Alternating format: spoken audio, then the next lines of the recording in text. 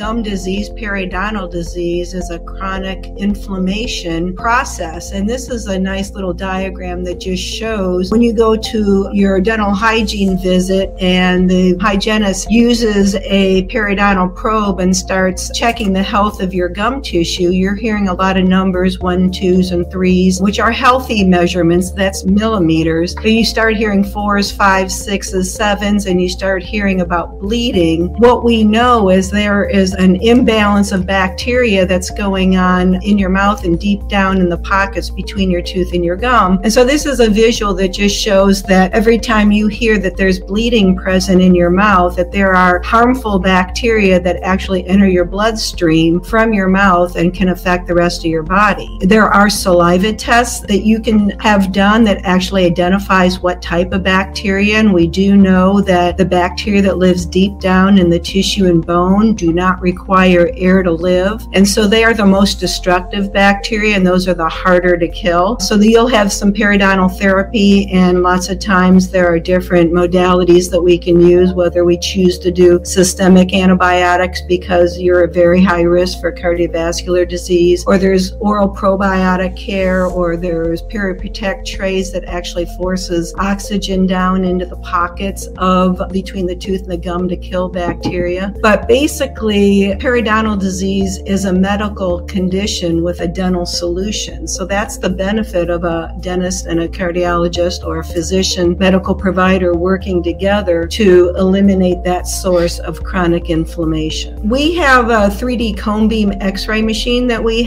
use for both practices, which will help identify sources of inflammation that patient may not even realize they have trouble with. And so this is an example of somebody that's had treated root canals, have no problem with it, but yet we can see these abscesses at the root tips deep in the bone, and that can be full of dangerous bacteria as well that can go through your body and cause inflammation. You may not know it. So this 3D cone beam has a big enough view that we can see from the TMJ area, all the sinus area. We see lots of polyps and retention cysts in the sinuses, tips for all the teeth to look for abscesses, whether they've been treated or untreated. And then we can also look down at the airway, which is a sample here, to see if they may be at risk for obstructive sleep apnea. You can see how narrow the airway is, and this is actually somebody standing up in the machine versus in bed when you're lying down on your back where your tongue falls back and your jaw falls back. So we can get some initial volume measurements and go through a sleep screener, and we actually offer home sleep testing here at the practice to get an idea if you are suffering from any kind of sleep disorder breathing. Cone beam will also go down to the carotid artery area, so many times I'll take pictures, take a scan for an infected tooth, but may find that there's calcifications in the carotid artery. So I'll bring attention to my patient and go over the combination of health history, periodontal disease, any infection in the mouth, and say, you have cardiovascular disease. We can see that it's present with calcifications in your carotid artery. We do send all of our scans to be read by a radiologist, so they will have a sheet that comes back that will talk about the calcifications in the carotid artery. So this is a great opportunity where I can introduce this patient that seems to be at high risk for many things over to Eric so that we can co-manage them and come up with a treatment plan. This is just something that sleep disorder breathing really is in the dental arena. We tend to look and find challenges with patients that may be having sleep apnea that the standard care physician may not notice. So scallops of the tongue, you can see on the lower right there's indentations, and because they have a larger tongue, it could be that they have a very high palate and there's no place for their tongue to go. It can be that when they're breathing, their brain is saying thrust your jaw forward because you're not getting air, and so a patient's jaw will go forward and their tongue will start pressing against the insides of the teeth. So that is a very red flag for a possibility of sleep disorder breathing. If we see a lot of wear on our patient's teeth, we will start asking questions about their breathing, because clenching and grinding as they're moving their jaw forward or tapping their teeth to wake themselves up to take a breath is a common finding. Acid reflux or GERD is another common finding for obstructive sleep apnea, as your diaphragm constricts to force your lungs to take a breath. We can see erosion on the teeth, as well as the patient complaining of heartburn. And again, narrow palate. So a lot of people that have had orthodontics, the old model is a lot of removal of bicuspid teeth to make things,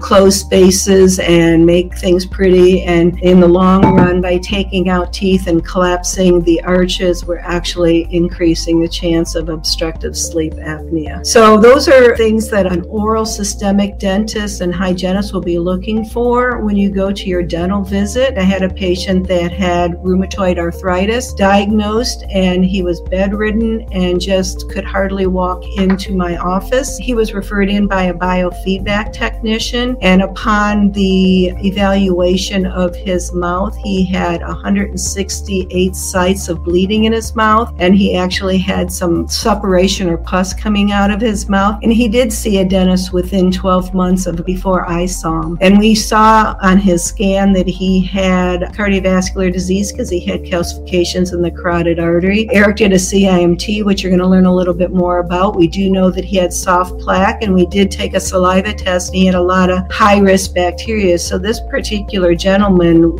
had so much infection, inflammation, and was so high risk that the cardiologist and the hygienist all sat down to get a game plan of how we were going to treat this patient. By having the ability to do a CIMT and doing blood draws in our office, we were able to get some blood work before we did any dental treatment. And we found that the inflammation number, this HSCRP, should be under 1, and this particular gentleman was 35. So after doing dental treatment, periodontal therapy, it went from 35 to 26 in 2 weeks. His hands were feeling better. He was starting to stand upright. In 3 months, it went down to 1.6. So he was amazed. He felt like he got his life back. His rheumatologist did not even entertain the thought when I tried to contact him and talking about objective testing that he would understand, because it was a medical objective test. Dentists don't have objective testing, but we could tell that with our dental therapy that we made strides in his oral and his systemic inflammation. So it's very gratifying and very life-changing when you can have a medical and dental provider work together. Thank you for listening. For more information, please visit our website at prevmedhealth.com. To learn more, watch our videos on YouTube at Ford Brewer, MD, MPH. Thank you very much for your interest.